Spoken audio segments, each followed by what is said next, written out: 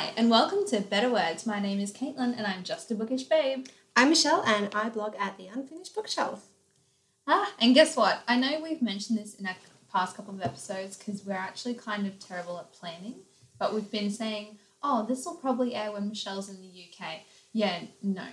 Terrible at planning, bad at, planning. But hopefully good at content on the podcast. Yeah, well, Hope you're we enjoying planned it. ahead.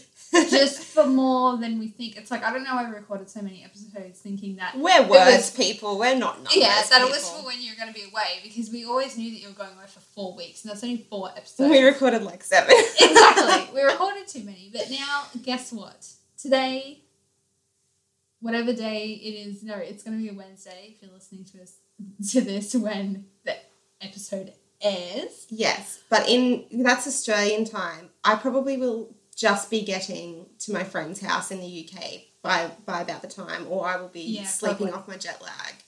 Either way, Michelle will actually be in the UK when this so airs. Exciting. And we mean it for real this time. Although the funniest thing is I still haven't packed when we're recording this. Whatever, this is important T-minus 48 hours to go. Nothing packed. That's all right. Oh well. Whatever. I've got a list. I've checked it twice. And I know it's really lame. Christmas jokes in October. Yeah, especially since I'm the Grinch who hates Christmas. Anyway, I've got a list and I think I've got everything. It's just a matter of packing it all. Yeah. So I haven't. It's not like I've left everything to the last minute. You can pack tomorrow. Right now.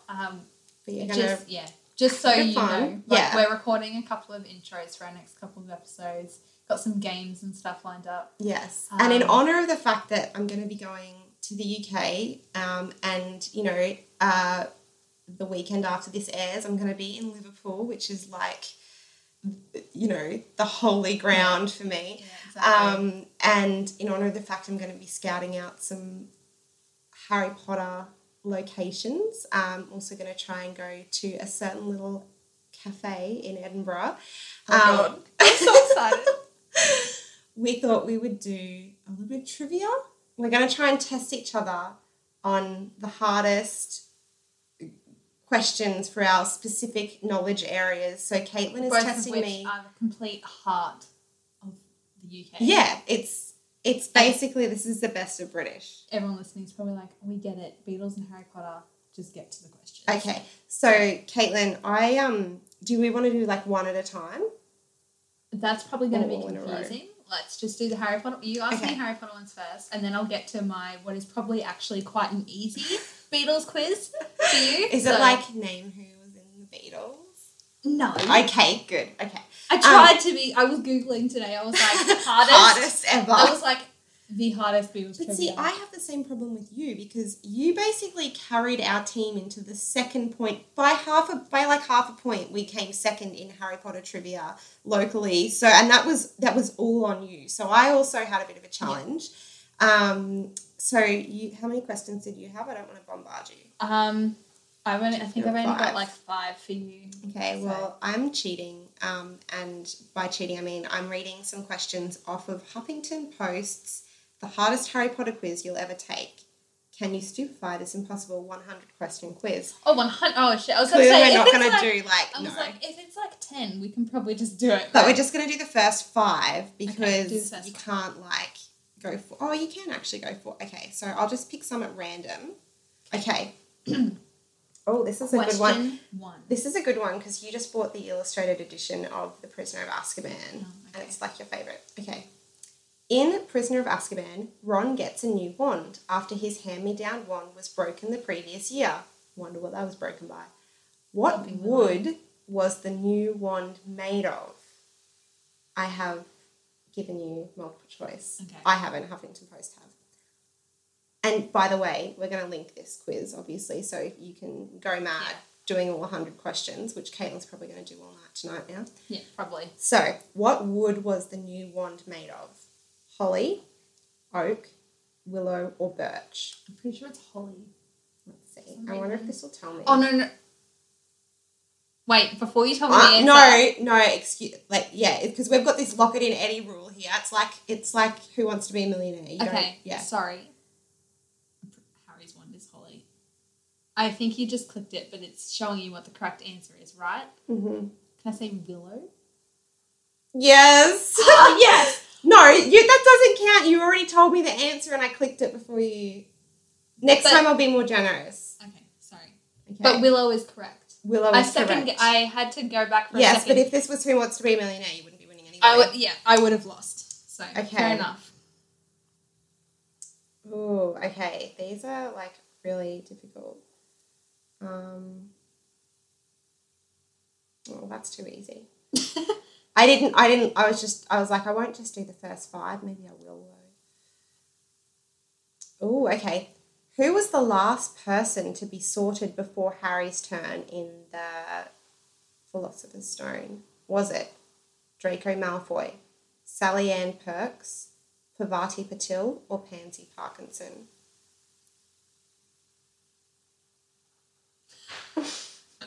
I'm so glad I stumped you. This is great. Well, guess what? M does not come before Potter. Patil and Parkinson are PA and Perks is PE. So which one is it? Pretty sure Sally Ann Perks isn't even a person, so I'm going to go Pansy Parkinson.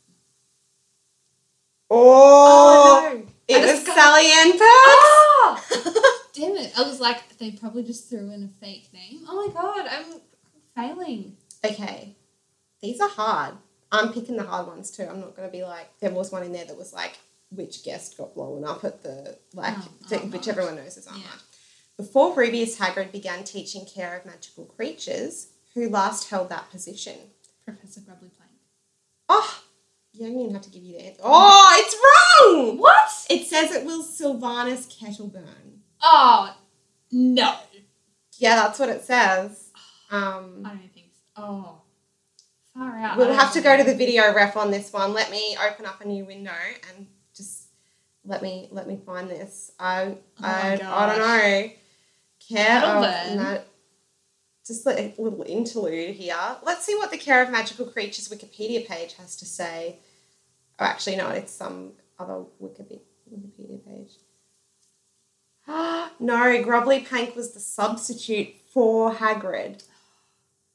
They just brought back the old teacher. Oh my gosh, I'm really failing at my Harry Potter trivia. I'm actually so happy because, like, I wanted something that was really hard because, like I said, like, you carried our Harry Potter team. That was 3, so... Pretty sure you're going to... Oh, maybe those questions are so easy. Never... I don't know. You never know. Right. Okay. Oh, that was super easy. I'm just trying to find another hard one. When Harry receives his OWL results, he's gotten 1 outstanding in what subject? Defense Against Dark Arts. He got extra points for producing a fully fledged Patronus. Okay. Good job. Okay. Yeah. It's really funny. Sorry, I just think that this bit in the book is really funny because, like, they're all going through their exams and his examiner is like, is it true you can do a Patronus? And he's like, yeah. And he's like, want to do one for extra credit? And he's like, sure. And he's just like, yeah, and just does it. It's really funny. Oh, this might get you. This is question number 5. This is question number 5. Last question. Actually, it's 69 on the quiz, but question number 5. At the beginning of the series, Harry ends up attending Dudley's birthday outing with his aunt, uncle, and Dudley's best friend. What was the friend's name? Ooh. Was it Dennis Dilby, Malcolm Mulkins, Greg Grindle, or Piers Polkiss? Piers Polkiss. Yeah. Yeah. Good job. I was like, I don't think I could just get that off the top of my head. But I am going to...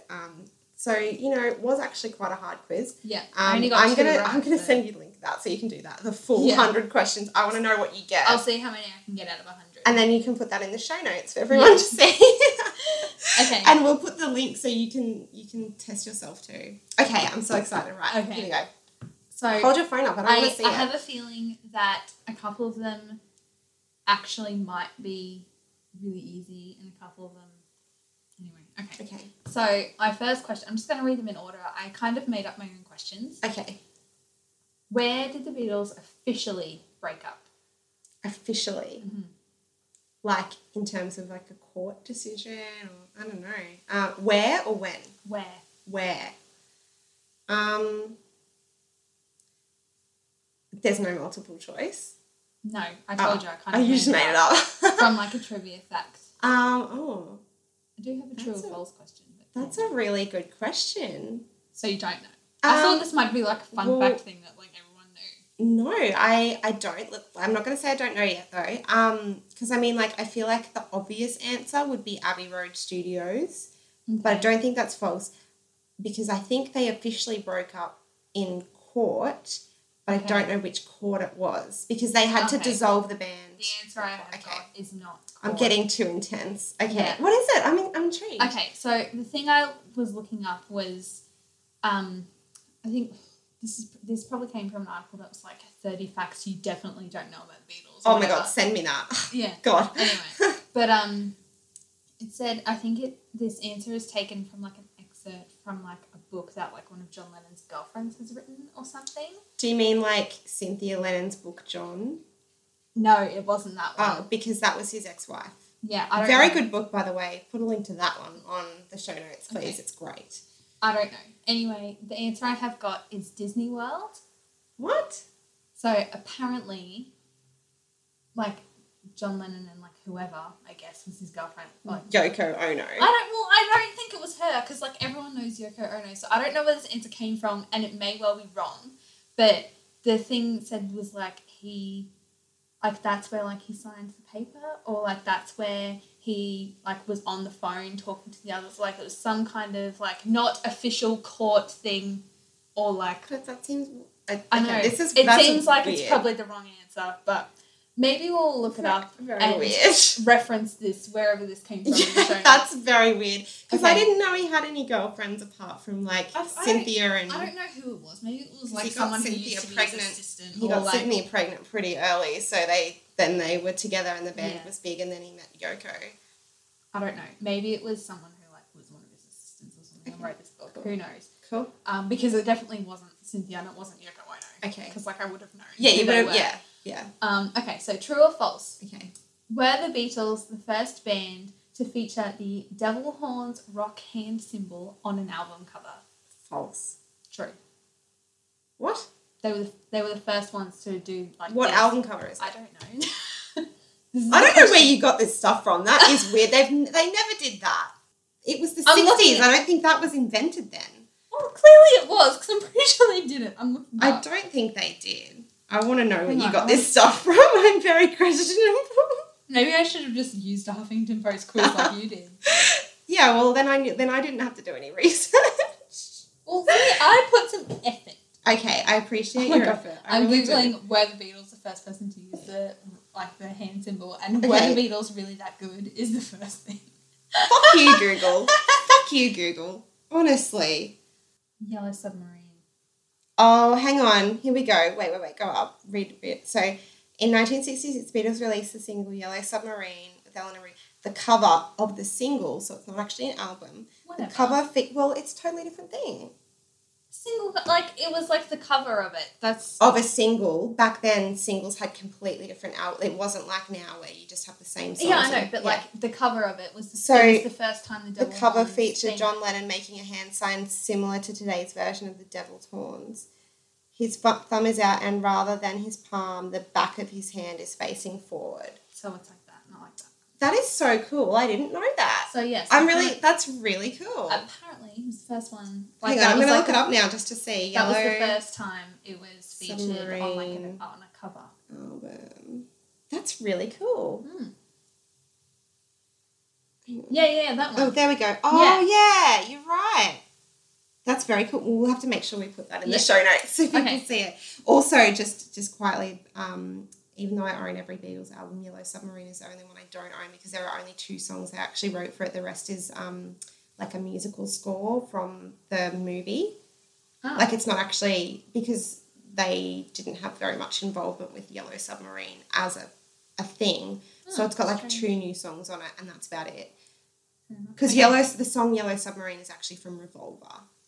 It was already a song and then they decided to play on that for the movie. So yeah, they only wrote like 2 new songs for it, and it really was just like they were in the middle of fighting a lot and stuff. So I was just like, oh yeah, I'm not buying that. So I have 2 more questions. Okay. Wait, you only did 2 questions so far. Oh shoot, sorry. Okay. You get to look up an extra one. Oh great. Okay, how many original compositions did the Beatles record? Holy shit, I don't even know. There's no like. Oh my god. See that's hard because they like. Paul says he reckons that John and him wrote probably like recorded. But that's the thing, like and released. But what I'm saying is that's a really hard question because he reckons they wrote like over 350 songs together. He can't even remember the number. And then that's not even what they recorded. Like, that's amazing. Did they have to release it? Did it have to be released? Yeah. I think so. I think that's where I got this number from. So, take a guess. I'm going to say 150. No. So, the list that I got this from was just like list of the Beatles songs like that they released. Yeah. Apparently, it was just over 400 and 100 and something were covers. Or like re-recordings or whatever. So 237 apparently. That's amazing. Yeah. Oh my god. This is the best quiz ever. Good on you, Caitlin. Oh, I'm so glad that I did well. I know. I'm so glad that both of our quizzes are stumping each other. It's great. So I don't know. Again, I thought that might be something that's like the number that, you know, because like, you know, from a Die Hard Friends fan, there's 236 episodes. Wouldn't it be amazing if there were 237 though? Yeah. That would be really cool. But yeah, so that's because it's 22 to 24 and then 18 the last season. But anyway. No, but that's the thing. Like, Paul has now said, like, he can't even remember how many songs he's written in his lifetime because it's just so, they used to just churn them out. So now, the last question I have, I completely made this up myself. Oh. And you can sort of go through and try and, you don't have to, like, guess straight away. Okay. Think about it. Okay. So, how many songs did the Beatles record that start with an A? See how many you can count out. Oh my god. See how many you can count out. I wrote them all down. This is, again, just from, like, the wiki list. Wow. Like, everything's gone blank. I'm like, I can't even... no. Wait, do I have to say how many there were? You can take a guess at how many, and I'll tell you what they were. Anyway. I'm going to guess 56. 56 songs that start with A. I don't know. I just told you there's 237 songs total. Oh, right. Wait, no, I'll revise it then. Yeah. I'll take it down to, like, 26. Okay. That's much better. But I just was only, like, yeah. Like, think of it. There's 26 letters in the alphabet. Yeah, but how many songs did you say they'd released all up? Like 400? Yeah. Okay, so it's actually 14. Oh, okay. Across the Universe, Act Naturally, Ain't She Sweet, All I've Got to Do, All My Loving, All Things Must Pass, All Together Wait, Now. no, that doesn't count. Oh, why not? All Things Must Pass was written by George Harrison. It was a solo song. It's not a Beatles song. Wiki's wrong. Okay. Wiki is dumb, so that's why. All Together Now, All You Need Is Love. Oh my god, why didn't I think of that one? And I Love Her, and Your Bird Can Sing, Anna, Go Get Him. Go to him or whatever. Another Girl, Anytime at All, and Ask Me Why. So 13 or 14, according to Wiki. That's good. Okay, well, it's 13 then. Yeah. Because All Things Must Pass is definitely George Harrison. Oh, there's this great Beatles quiz on here I'm going to do, which is, I'm not going to do it now, obviously. Can you guess the Beatles song from its opening lyric? Oh, that's a good one. Yeah, I know. Of course I can guess all these. I'm singing them in my head. Yeah. All right. Just say in the town where I was born lived a man who sailed to sea. Wait, I'm just going to... How big of a Beatles fan are you? This was the one. Okay. Oh, this is a good one. I'm going to test myself on this because I know the answer. What was the only song written by George Harrison to be released as a single? And I happen to know the answer is Something, because that happens to be my favourite Beatles song ever. And it's right. Yeah, good job, Michelle. And then it says, those jerks wouldn't let poor George have a single until their last album. Real generous. That is true that he struggled a lot, because how can you compete with Lennon and McCartney? Yeah. But if you think George had it bad, poor Ringo. I reckon. They were all just like, Ringo, you're just rewriting old songs you've heard. No one cares about Ringo. Oh, I love Ringo. I know, but like that's what I mean. I know, like, yeah. No one cares about Ringo. Yeah. Anyway, we've recorded a lot, and that was really fun. We're both like learned a lot. Yeah, surprised ourselves. I thought you were going to get those Harry Potter questions easy, and you thought I was going to get the Beatles. So yeah. Anyway, I guess that just shows. So actually, you'll hear a bit more about the Beatles and Harry Potter in the episode that we're recording because because the episode that will play immediately after I finish talking right now is about our book collections. So enjoy. Enjoy. Bye. Ready to talk about our book collections? Always and forever. Oh, that was quite a beautiful sentiment, Michelle. Okay, so the first thing, I think we've covered this a little bit before, but where we buy books. Yes. So obviously, I'm sure we've mentioned this 100 times and you're like, ugh, shut up. But we barely have a bookshop in Rockhampton. We have like Big W and Target or whatever. Well, I mean, I found some good new releases there. Like, I think, didn't you buy Remind Me How This Ends by Gab Tozer there? I did. Yeah. Because it was like a new release. Yeah, and I got Rosie Waterland's Every Lie I've Ever Told, but it's really only good for new releases. Yeah, like if we're going to go and get a book when it's new and quite popular, I mean... It has to be popular too. It can't be any like... And it's not very good for non-fiction either. No, except it's not. Rosie Waterland's book, but she's although very I did popular. get Everyday Sexism in Big W, oh, but it was you? the only copy. Oh, well, yeah, because it's like a few years old now. It's kind of strange that they even had it in Big W, to be honest. Yeah, exactly. But anyway. So where do you buy books? Like, we went a bit crazy in Brisbane. Yes. We deliberately did a bit of a bookshop crawl. We visited a good couple of stores, including Dymocks. And Folio Books and Archive Reads. Was this Archive Fine Books? Yeah, something like that. Archives it was gorgeous. There were bookshelves, like there were just rows and rows of bookshelves, books to the roof. Oh, it was beautiful. And it's all secondhand and like but they also have a beautiful store. Really like specialized original editions and stuff. I found a 1954, I think, copy of Agatha Christie's 415 to Paddington, which, you know, I'm not a huge Agatha Christie fan, but I loved like the noir vintage cover, so I couldn't resist it. It was really nice. But when I'm buying online, Dymocks is like my go-to because of their reward system. Like their loyalty card system works because I'm very loyal to them. And then by the time we went to Brisbane, I had like $13 saved up to redeem on a book. It was excellent. Yeah. I mean, they do have a pretty good rewards program. I'm sure I'll be buying online from there more often. Where do you buy now? I mean, when I do, I usually... check a couple places, and Book Depository always ends up being the cheapest, and the no shipping is like, it's such Dymocks, a good deal. you do have to pay for shipping, but I like to support them because I know they're Aussie. Exactly. And I do feel a bit strange sometimes where I'm like, because Book Depository is UK, but you do get a free bookmark, and I love my Book Depository bookmarks. I do kind of like pick and choose. So if I'm buying a UK book, I will tend to get it from Book Depository.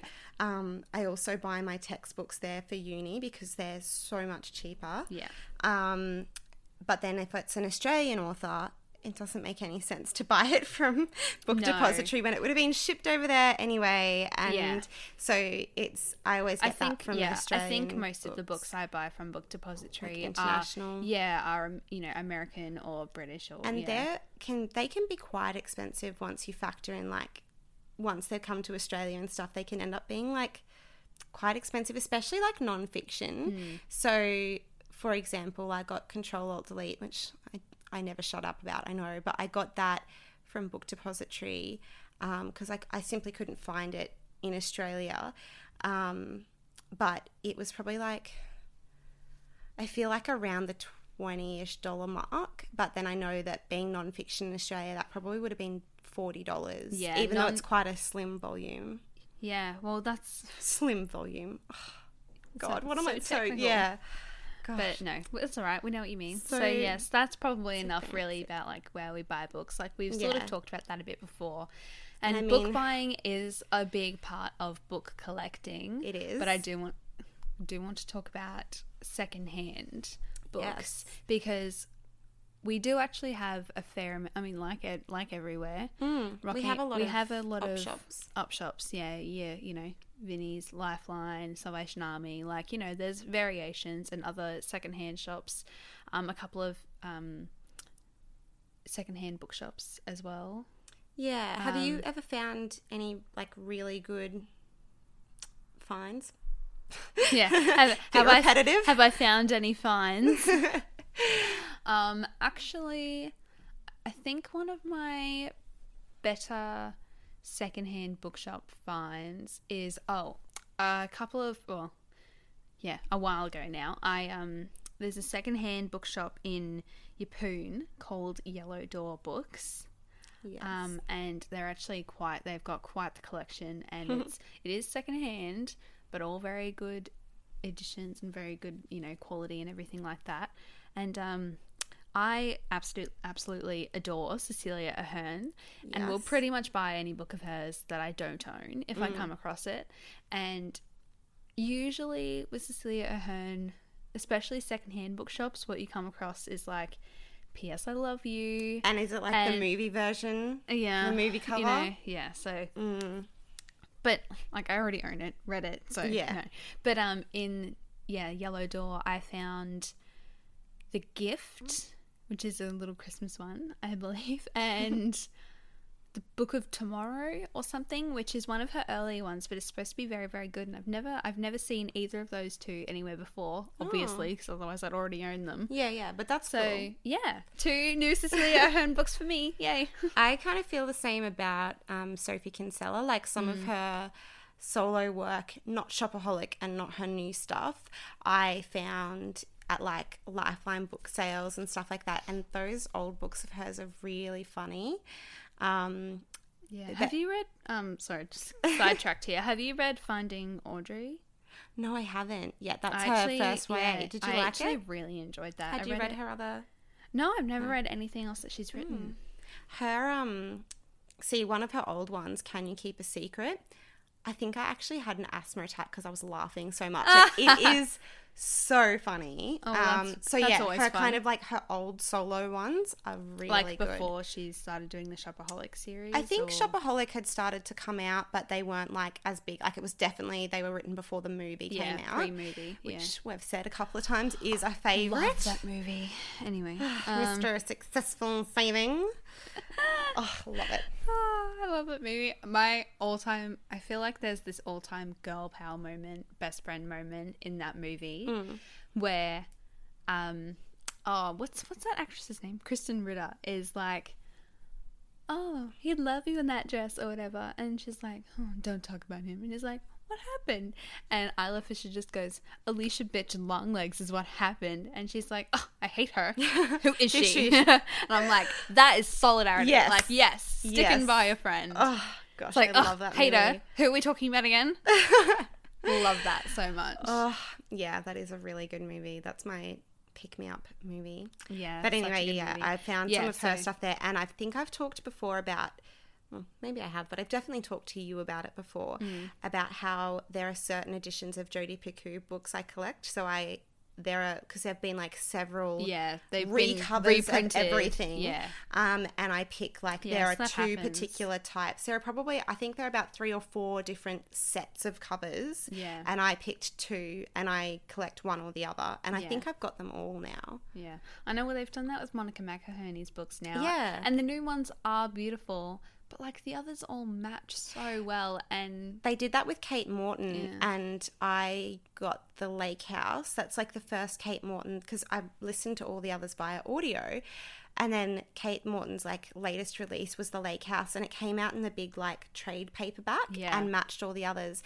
But then they released it and all the others with new, smaller... So I've started my other collection of them, and now I'll buy them all, but they'll be all small, and they'll be, like, the odd one out. Oh, Yeah, which actually brings me to like our next point. It will go on a different part of my bookshelf because I put all those big trade paperbacks together. How do you like? Do you have any specific rules about organising your bookshelf? Actually, this kind of brings us back to Cecilia Ahern. Is that all of all your copies are different sizes. They're all different, and it really bugs me. But again, a lot of them are secondhand. So I have, like I said, P.S. I Love You. I have. It's like like the smaller one. It's like a library edition or something. It's tiny. It's a smaller one. I think that's the only one of hers I've got that. Oh no, maybe I have another one that's that size. But I have the movie cover for Love Rosie, which is actually the movie Rainbows name. Yeah, because it was Where Rainbows End. Yes. Then I have some bigger ones, like Thanks for the Memories, and like another one or something. And then more recent releases have similar covers, and they're like there's one that's like the Marble Collector. I don't know. They've got like the same font and everything now. So like they're and they've got that lovely foil touch. Yeah, so like the Marble Collector and like Flawed and Perfect. So like it's similar. And they're like a trade paperback size, aren't they? They're like the bigger paperback. Yeah. So yep. All my Cecilia Ahern books are different, and it kind of bugs me. So do you set them together on the shelf because they're all Cecilia Ahern, or do you do them by size? In my most, as we're recording this, my most recent organised bookshelf, I did have all of my Cecilia Ahern books together with, I had all like my bigger paperbacks, like Love Osway Anthology, like, all those bigger ones that are that size.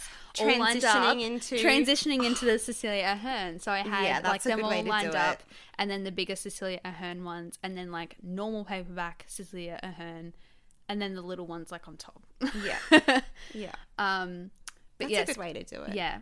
Yeah, it worked. So yes, bookshelf organisation. Most recently, I did have it based on size and sometimes author. Like because I own like at least like 5 or whatever, Rainbow Rowell and John Green, I keep them together usually because they're all the same size as well. And keeping authors together and size based as well. I like to keep authors together, but like size kind of rules for me. So my new Jodie, and I also have like a rule about like my new books go in one bookshelf and my secondhand books go on another bookshelf because I have OCD tendencies when it comes to my books. So I like to keep them separate. I don't mind about, first hand, second hand that much. I do like all my new trade paperback size Jodi Picoult books.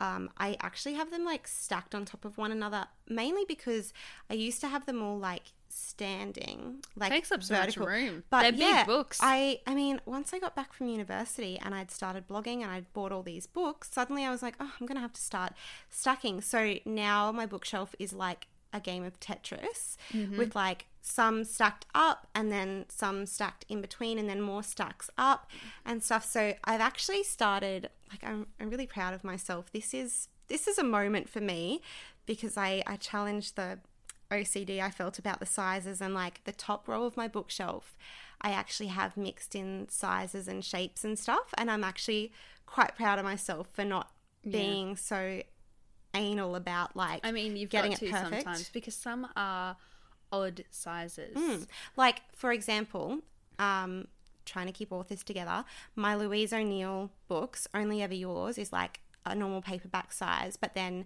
for asking for it, I wanted the cover that kind of matched. They both had like a doll on the front cover, and so for me it was more important that the covers like match, so I got the hardback which is slightly taller, but I want them to sit together. So exactly. I kind of do by size, but I'm trying to challenge myself in little ways without damaging my books because I can't cope with that, but just to kind of not be so everything has to be perfectly matched. Not be so paranoid about the size. Well, I know. And I'm going to have to rearrange with all the new books I bought like in Brisbane, and probably bringing some back from overseas with me, but not too many, but I'm going to have to like rearrange for sure. I know. Well, I mean, odd size books kind of not bug me because often they're quite beautiful. The two that actually always spring to mind is actually Summer Skin by Kirsty Egar. That paperback is like a tad taller. And you know what? It's a different size to all my other Kirsty Egar books, so I'm not sitting them together at the moment.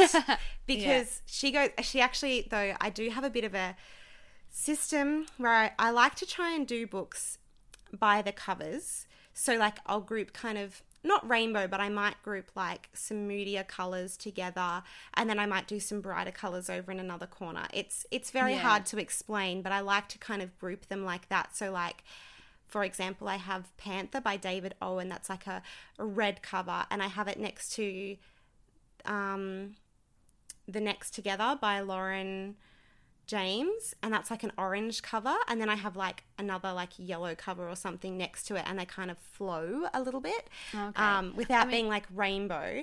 I think about that sometimes a little bit because once I've broken down from size and I've got, lots, let's be real. We're complaining a little bit about size, but most books are like, your the same standard paperback size.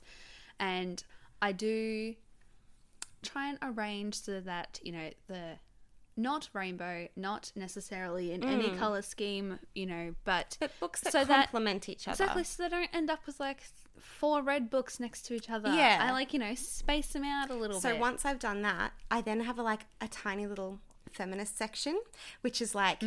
Gloria Steinem's autobiography. Yeah, I keep all my memoirs and sort of non-fiction-y I've added in like my Kate Tempest book there, and then like Summer Skin is up there because that's ultra feminist and I love it.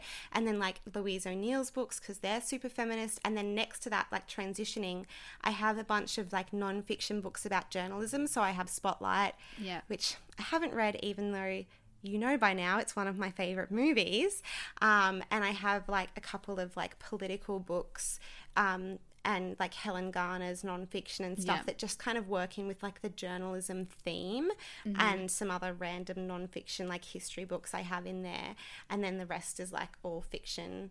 And then, like, right down the bottom is all my Harry Potter books. Yeah. And my Beatles books. Yeah.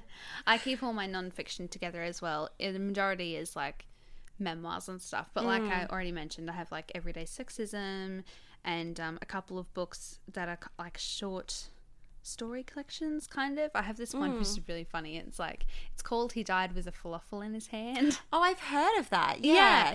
I haven't read it yet, but, yeah, it's very, very funny. But yeah, like Harry Potter books on the bottom. I'm gonna be real. I have a whole separate bookshelf. Yes. It's like a 3-shelf one, and if you follow me on Instagram at Just a Bookish Babe, it's the green one that I always have books on top of for photos. But yes, that bookshelf has basically the top shelf is J.K. Rowling.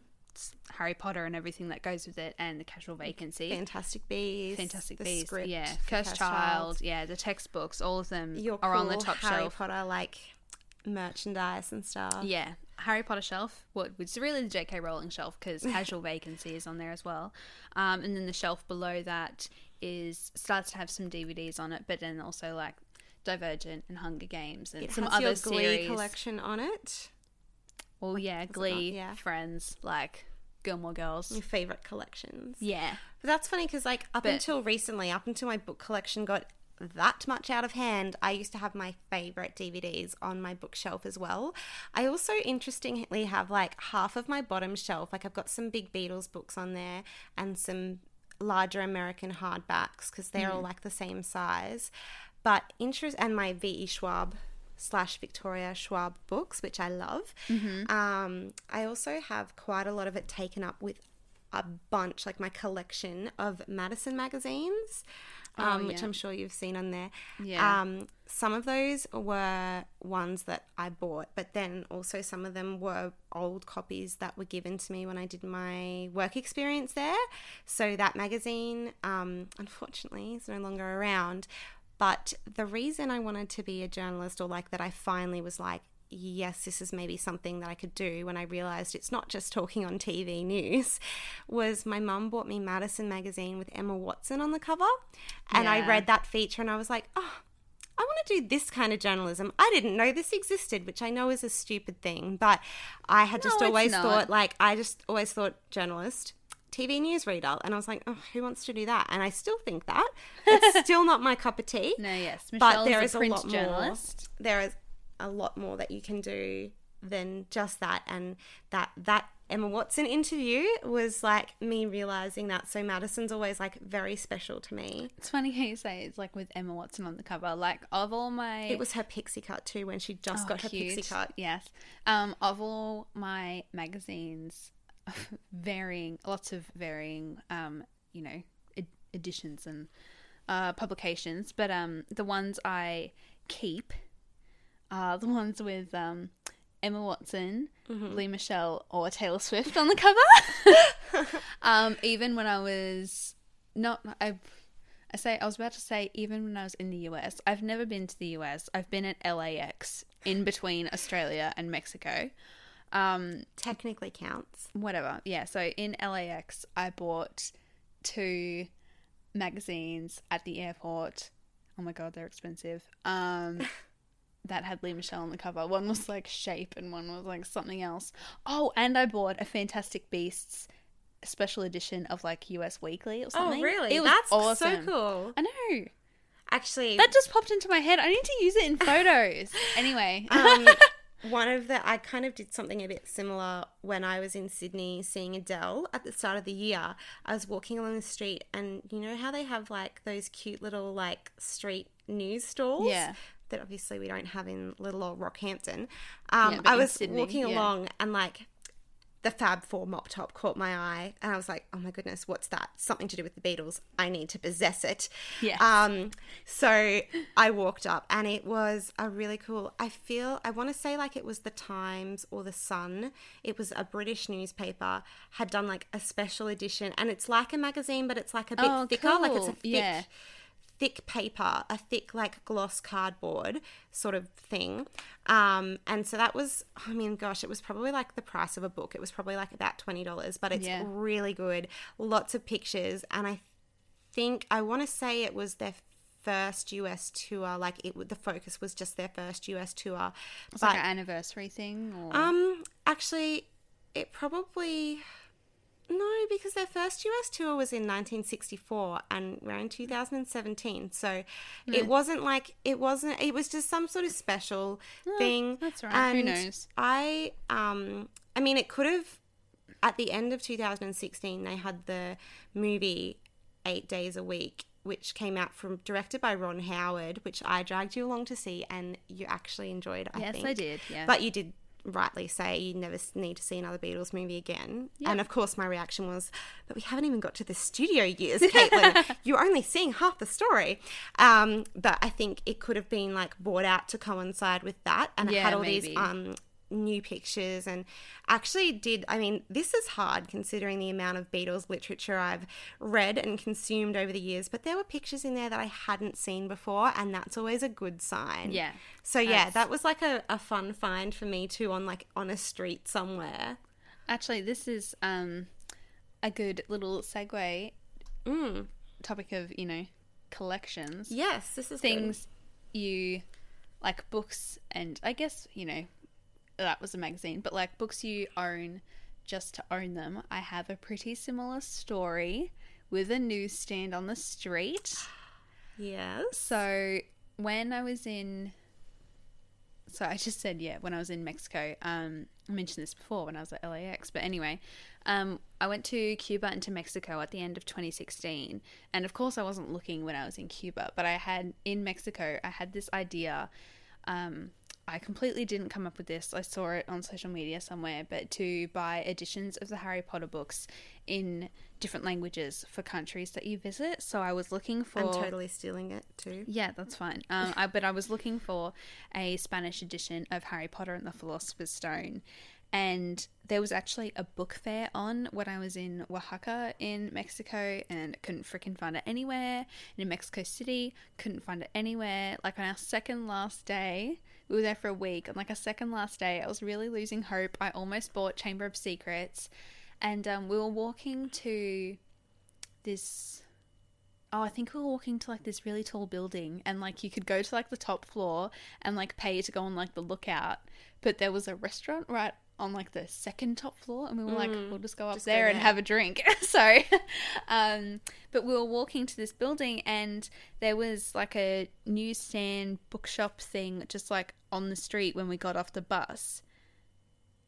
And it was there. There were even 2 editions. I picked the prettier one. So yes, I own Harry Potter and the Philosopher's Stone in Spanish, which is Harry Potter, Le Piedra Filosofal. But of course, that Spanish pronunciation. Yeah. I love it. But of course, I own it just to own it because I cannot read Spanish. So I'm never going to read the book. I don't know if I have anything that like I own and don't enjoy, because what I'm about to tell you, I do very much enjoy them, but it's not like I would look at them all the time. But I think if I collect anything, obviously it's Beatles stuff, and I have a very... see, mine is Harry Potter. Yeah. But I have a very large collection of like non-fiction Beatles books.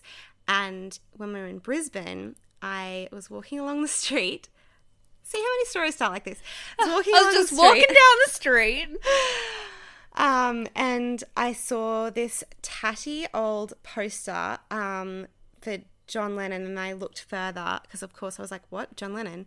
And then there was like a Beatles one, and it was one of their famous like walking down the streets one, which is very early Beatles, all matching and stuff. And I was with my partner at the time, and I was like, oh my gosh, we need to go up there. And I dragged him up all these stairs to this record shop that looked like a bit of a junkyard. Like, I can't even tell you what it was called. It had all these VCRs and old record players lining the walls. It was a total junkyard.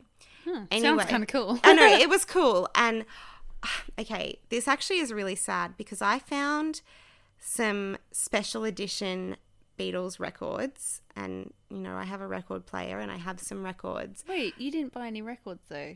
No, because I didn't know how to get them home without breaking them in the airplane, and it was just too much of a risk to spend like quite a bit of money on records and then like maybe have them damaged. So I sadly left them there, but there were some editions that like they weren't just the normal album covers, they were like special American covers or special Australian covers, but I was like, no, you don't need them, it's fine, you can leave them there. So I mean, there'll always be another time, I'll find some more. But while I was there, I was looking in like their book section, part of it, and kind of hidden down the back, I had to like clamber over something and like reach down and pull out this copy of the Beatles anthology, which like if anyone's familiar with the Beatles, and don't worry if you're not, I'm about to educate you. In the 90s, the then remaining Beatles, which were Paul, George and Ringo, plus their producer, George Martin, who only passed away last year, and like their roadie, Neil Aspinall, sorry, who had been like their high school friend and then come on as their roadie, and Mal Evans, who was another friend who then came on as their roadie, and other people involved in like the Beatles story, all sat down for these mega interviews, and they did 8 like 1.5 to 2 hour episodes, basically chronicling from like the time they were born, how they became the Beatles, which is a huge story in itself, all the way through their careers, and then the interviews that they obviously John couldn't do the interviews because he was dead, but what they did very cleverly was find old archive footage of when he had done interviews when he was alive, and like when he was talking about subjects that they were discussing. So it was like he was part of it. And then to coincide with it, they also released 2 songs, Free as a Bird and Real Love, which are really beautiful songs that the remaining Beatles added to what were demo tapes that they had found that John had like written and like started to record. So they added to it, and they made like new Beatles music. And as part of that, they also, like, obviously, I have the DVDs. I think my mum bought them for me for Christmas when I was, like, 15 or 16. And I've watched them so many times. I love them. They are brilliant. But they also produced this massive book. And this was the book that I found. And so, I mean, hello, I just talked about how all my books are pristine. The cover, the dust jacket, was all like, none of it was ripped, but it was like indented and stuff, more than what you can fix, really. And so there was no price on it. So I was like, oh, how much is this? And the guy like had no clue. And he started looking it up online. And he was like, oh, sometimes they go for like 170 or whatever. And I was like, yeah, if they're new, but this isn't new. And he's like, oh, some would go for like 70 or 80. And I was like, yeah, again, this is not in excellent condition. And he's like, oh, that's just the dust jacket. And I was like, well, actually, you haven't seen my other books. This is like very damaged by my standard. It's very damaged. The dust jacket is part of the book, though. It's like, you're not just going to take the dust jacket off and be like, oh, this book's brand new. It's like, well, no, because it doesn't have a dust jacket. Yeah, no, although I might do that because the dust jacket is pretty damaged. But anyway. Either way, you have. Either way, I was like, because I'm thinking like, I've got a $50 note. I was like, oh, I really don't want to pay $50, but I'll offer 50. So I was like, 50. And he's like, 65. And like, this went on until he was like, 52.50. And I was like, 50. And then he was like, oh, fine, I don't want it anyway, and like gave it to me for that price. And I was like, oh, good, like you don't even want it, you didn't even know anything about it. But it is I had a quick flick through when I bought it, and it's got like it's like transcripts from interviews with them, combined with the photos. Really beautiful product, like official Apple product, because if you don't know, Apple was actually the name of the company that the Beatles made in, I think it was 1967. And so their later records have like a green apple on them. Oh, and cool. Their double records, like White Album, the first CD or the first record has a green apple, and the second has like an apple cut in half. It's so clever. Oh, that's cool. And apparently, like, Apple, the company who makes the Macs, tried to take Woolworths to court for their, their new logo that they came up with a few years ago that's like an apple peel in the shape. In the W. Yeah, and I was just like, excuse me, Apple, you didn't actually come up with the name or the logo. The Beatles had it first. Anyway. Yeah. So that's a little bit of fun trivia. None of you probably wanted to know. But yeah, I collect. I think I probably have about 10.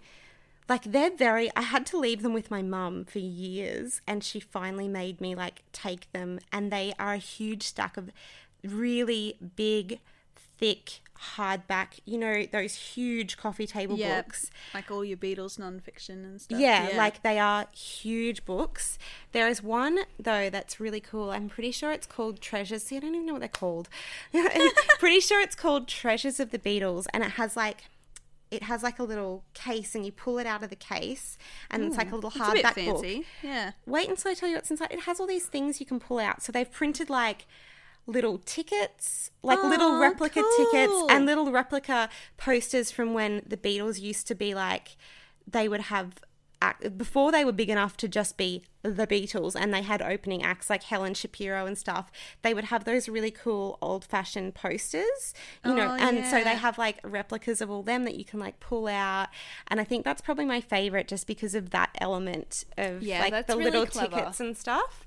So yeah, I think a lot of them I try and like, when I look for a Beatles book, I try and look for one that has photos or like elements that I haven't seen before. Yeah, you're not just getting any generic book. Yeah, and so some are more valuable than others for me in terms of like, oh, this has got a bunch of information I haven't seen before, or a bunch of pictures I've never seen, which, like I said, by this stage in my Beatlemania, it's kind of hard when I'm like, for me to be like, oh gosh, that's a new picture. Yeah, like I've seen most of them by now. I know. Well, that's funny, isn't it? I mean, that's just a little insight into how much I love the Beatles. Like, I'm crazy about this shit. I think it's pretty clear. I know. I mean, and I guess my version of that is Harry Potter. And I guess if we're going to talk about book collections, I have all 7 books in paperback, 4 of them in hardback in the same editions.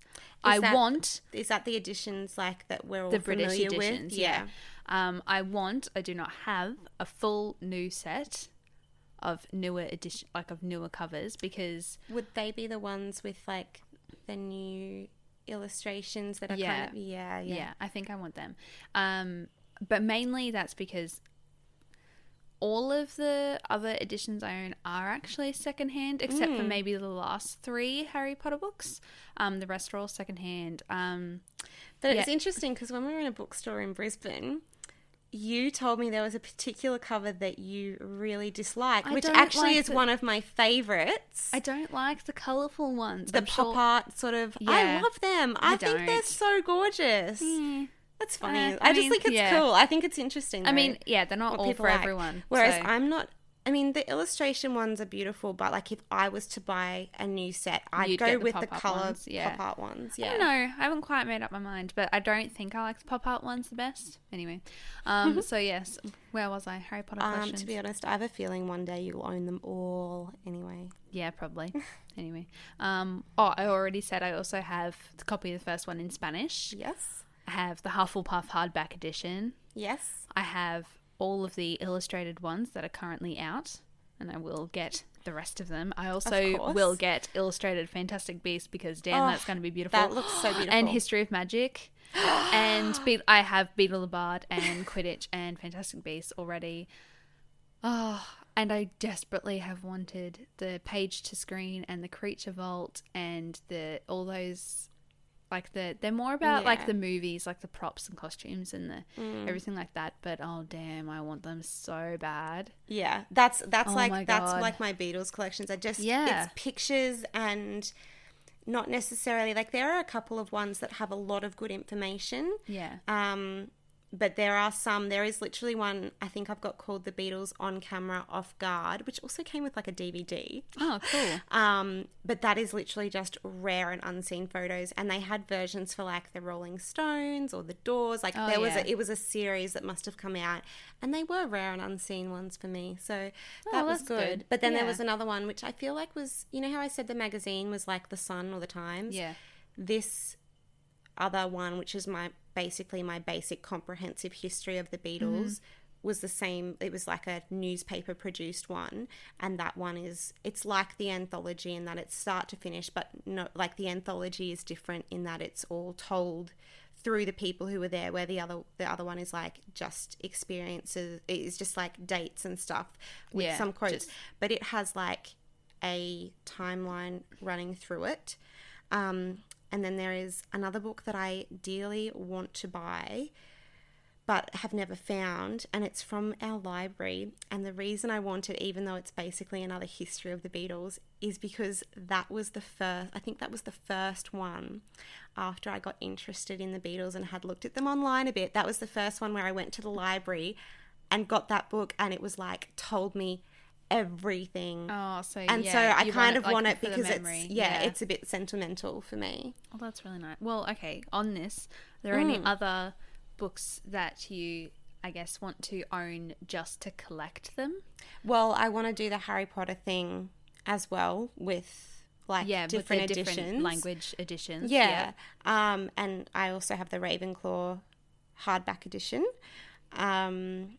But the other one is probably like classics. I really like the vintage classics editions of Jane Austen's books and like the Bronte books.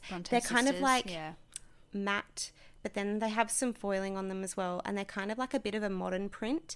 But see, I already have some copies of I have the blue classic versions of like Persuasion and Pride and Prejudice and stuff, so I literally would be getting them purely for a pretty cover. I actually have a weird thing that I want to get all the books that I read, well, not all, because there were a few that I didn't like, but I want to get all the books that I read in high school for English or for drama. So I've done that with a couple, like The Book Thief I actually read for school and I didn't own a copy and I bought a copy. I'd like to get a nice copy of The Book Thief. Mine's an old secondhand one. You don't like your edition, do you? It's all right, but it's just a very battered one that I got from my mum, which I wouldn't want to get rid of, but I like yours is the red edition, and it's really beautiful. Yeah. Yeah. One of the other ones is 1,000 Splendid Suns, which eventually lent to you. I've been trying to make her read it. Yeah. But yes, I read that when I was in year 10. And then there's like the Shakespeare plays and that I read, and some other plays I read for drama. I read this one called The Pink Twins that I actually what's that? I've never heard of that. Liked. Well, I mean, it's like Australian, The Pink Twins. Actually, I'll give you a little bit of a rundown. It was about these. Actually, you would really like it. There was a lot about the Beatles. What? Oh my God, I'm there. Yeah, we watched Here Comes the Sun is like featured. We had to song. Yeah, we had to analyze it. We didn't get to perform this one. But there were some others that we performed, like some other gothic ones and stuff like that. Yeah. I've got like lists and stuff like that. I just can't remember all the names off the top of my head. But other books I read in English is like Brave New World, Frankenstein. One that we both did not, which we've mentioned before, is To Kill a Mockingbird. Yeah, or Romeo and Juliet. But I actually have a school battered old little paperback edition of To Kill a Mockingbird because I told my English teacher that when I was leaving, and she like gave me one of the school copies that they were just like going to throw out. Oh, cool. Which is kind of cute, but there are some really pretty covers of that I kind of want, but I should make myself read it first. Yeah, exactly. I know. Yeah. I think that's cool though to collect all the books you read in high school. That's nice. Yeah. Well, because I mean, a lot of them. I mean, not all. The ones I enjoyed. One I actually had to read when I was in like year 9 was like The Ranger's Apprentice, and I hated it. Yeah. If there's one that you hate, don't get that. Yeah. But I mean, you could get some really nice editions of like Shakespeare ones. Exactly. I have a complete collection of Shakespeare or whatever that I've never really opened. I found it at a secondhand shop. It's that's cool. Red hardback, and it's just like all the plays and poems and stuff like that. Did you guys do The Crucible? We did that. I didn't. Some other classes did. Classic case. How many times have I said that on this podcast? I mean, Jasper Jones. Other classes did it. I did The Book Thief. Yeah. When my whole grade was doing Romeo and Juliet, my class did The Merchant of Venice. Who cares?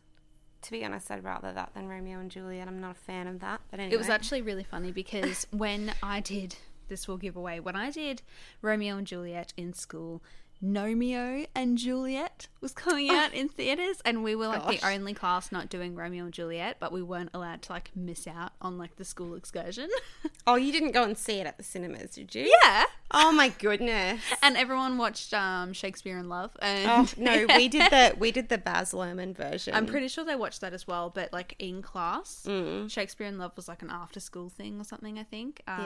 So we just went anyway for laughs. My favourite though was when we did The Taming of the Shrew, and obviously we watched 10 Things I Hate About You, but we also watched this really random, like I think it was like BBC version with, forgive me, I'm really bad at actors' names, who played Moaning Myrtle.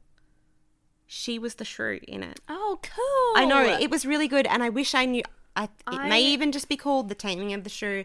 It would be super easy for me to look it up, but I'm so lazy. That's right. Check our show notes. But it would be I would love to watch it again. That was good. Yes, she's really good, that actress. I cannot remember her name, but she's also in Bridget Jones. Yeah. Awesome. I love her.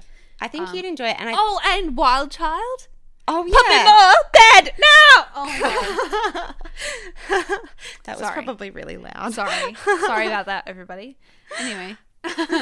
All right. Well, you've got a bit of an insight about how paranoid we are about organising our bookshelves and, grubby editions and wanting the pretty covers. Actually, no, that was something I wanted to talk about before we kind of stopped, was the whole pretty covers thing. I do sometimes feel conflicted because I guess the nature of being book bloggers and being on Instagram, I feel like it has created a culture where we are just wanting books just for the pretty picture, and that kind of sometimes it makes me feel a bit uncomfortable or a bit bad that I guess it's good because it keeps the book industry going when we're all buying books, but I would hate for people who are like teenagers or people who just generally don't have the disposable income to feel like they have to keep up with all the new books. Like, we're talking about this, but I mean, the Harry Potter thing is kind of a thing with that, isn't it? Like buying illustrated editions or house editions. Like teenagers,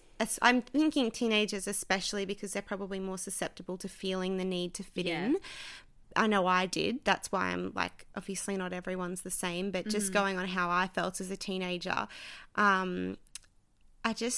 it makes me worried, like, because obviously we're doing this, we're in positions where we're really lucky we both have full-time jobs and we have that disposable income. But I mean, we've talked about this before, we didn't buy books as much when we were in high school. We would borrow from the library all the time. When I was at uni or anything, I think that's something as well. Now I give myself permission to indulge in books because I also, as someone who's earning money, it's like, okay, I've had all those years where I utilize the library and stuff. It's like, okay, now is my time to like give back to the book industry and support Australian bookstores and Australian authors and Australian publishers by buying books while I can. And then, you know what, maybe one day in the future I might not have as much disposable income and back to the library I'll go. But for now, it's a luxury that I can afford and one that I like to think I'm doing a bit of good. But like I want to support our amazing publishers, our amazing, like, I wish that we could go to more indie bookstores because you guys, like, we follow a lot of you on Instagram and you just all look amazing. Like, look at places like Readings and like Avid Reader in Brisbane and stuff like that. And my favorite is Bookface in Pacific Fair, and I always go and buy like a new stack of books when I go to the Gold Coast. I wish we could go more often because like I would love to support you guys, but like I feel like Dymocks at least is like the best that we can do online. But yeah, I just would hate for people to feel this need to like buy stuff or maybe get themselves in a difficult financial position because they want to keep up with the Joneses. And like, I don't like that culture, because shouldn't we all just be accepting of everyone and be like, hey, you're reading a book, like that's awesome. It doesn't matter that it has a library barcode on it in your picture, even though I hate that. So it's like it's like a constant thing I have to keep saying to myself, like, don't buy stuff you don't need just because, you know, I don't know. It's a constant thing, and it's something I feel uncomfortable about, but as you can probably hear, I can't quite articulate my feelings. Yeah. Actually, and, you know, we are... Sorry, someone who wrote a really good blog post that made me think about this was Mariam. I hope I'm pronouncing that right. And I'll find it and link it because it just made me stop and think like, oh, yeah, like about the consumerism driving Instagram and stuff. Yeah. Yeah, it's a bit of a, you know, I mean, it's the highlight reel, and I guess we sort of struggle with that because, you know, we want, you know, new books for pretty pictures and everything, but I like to think that I'm still pretty good with it, and I don't buy books that I'm not going to read. Well, that's the thing. I buy books and I'm always intending to read them. It's just life gets in the way. I know, but like if there's like, you know, this new popular book that I don't find like I don't find appealing or whatever, like I won't buy it just for the photo. The only way that would get into my house is if I got a copy through a publisher that I didn't actually ask for, and usually I try and give it away to friends or to people who want it on Twitter or whatever. I would never buy, but there are sometimes that like, okay, how much did we both want to buy every house edition of The Philosopher's Stone? It's taken a lot of energy to not even buy the paperback and the version hardback. So like, look, that's a thing where we both were like, oh, we had this conversation. We were like, oh, we want them so bad. And then both of us looked at each other and were like, but we don't need them. We got our house. I mean, we don't really need the house editions either, if we're being completely realistic. Not. But, I mean, if we're going to indulge, we just got the one. Yeah. And I think that's kind of more, But, like, if you've got the financial ability to do that and you want to do that, that's fine. Like, and if you want to collect, do that. Like, but I don't want anyone looking at Instagram to ever be like, oh, I can't have a successful Instagram, or I can't be a good blogger, or I can't take cool book pictures because I don't own those particular editions. Like that's what I mean. I would hate for that. Exactly. But if you want to collect books and that's, you know, you want all the Harry Potter ones, you do you, girl. You do you. Just never feel like you have to do someone else. That came out a bit weirder than I intended. Just you do you. Let's leave it at that. You do you. Anyway, so yeah, I guess that is all the insight and more than you really need into our crazy book collections. Ask me about the Beatles anytime. Yes, I got plenty. Yeah, Michelle could like teach a freaking university course on it. Actually, I remember reading once that you could do like a master's in like Beatles studies. You totally can in Harry Potter, and like I'm going to. I want to do that, but you can only do it like at Liverpool University. I'm coming for you. Yeah, she'll get there eventually. One day I'm just going to do it just purely, and I'll probably be in the class and be like, oh, I know this already. Like, God. Boring. I'm bored. Hey, actually, by the time we like air this, hopefully I will have done my Liverpool tour of Beatles.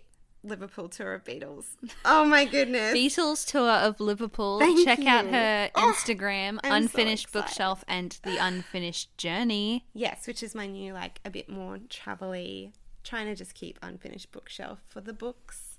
Yes, all those pretty editions that I'm going to be buying. Oh gosh. Anyway, thank you so much for listening. Please subscribe, rate and review on iTunes, Stitcher, Overcast, Castbox, all those, whatever you're listening all on. Those freaking apps. We can't even keep track. We're trying hard to keep track, but let us know if there's any ones that are missing that you'd like us to get on. Yeah.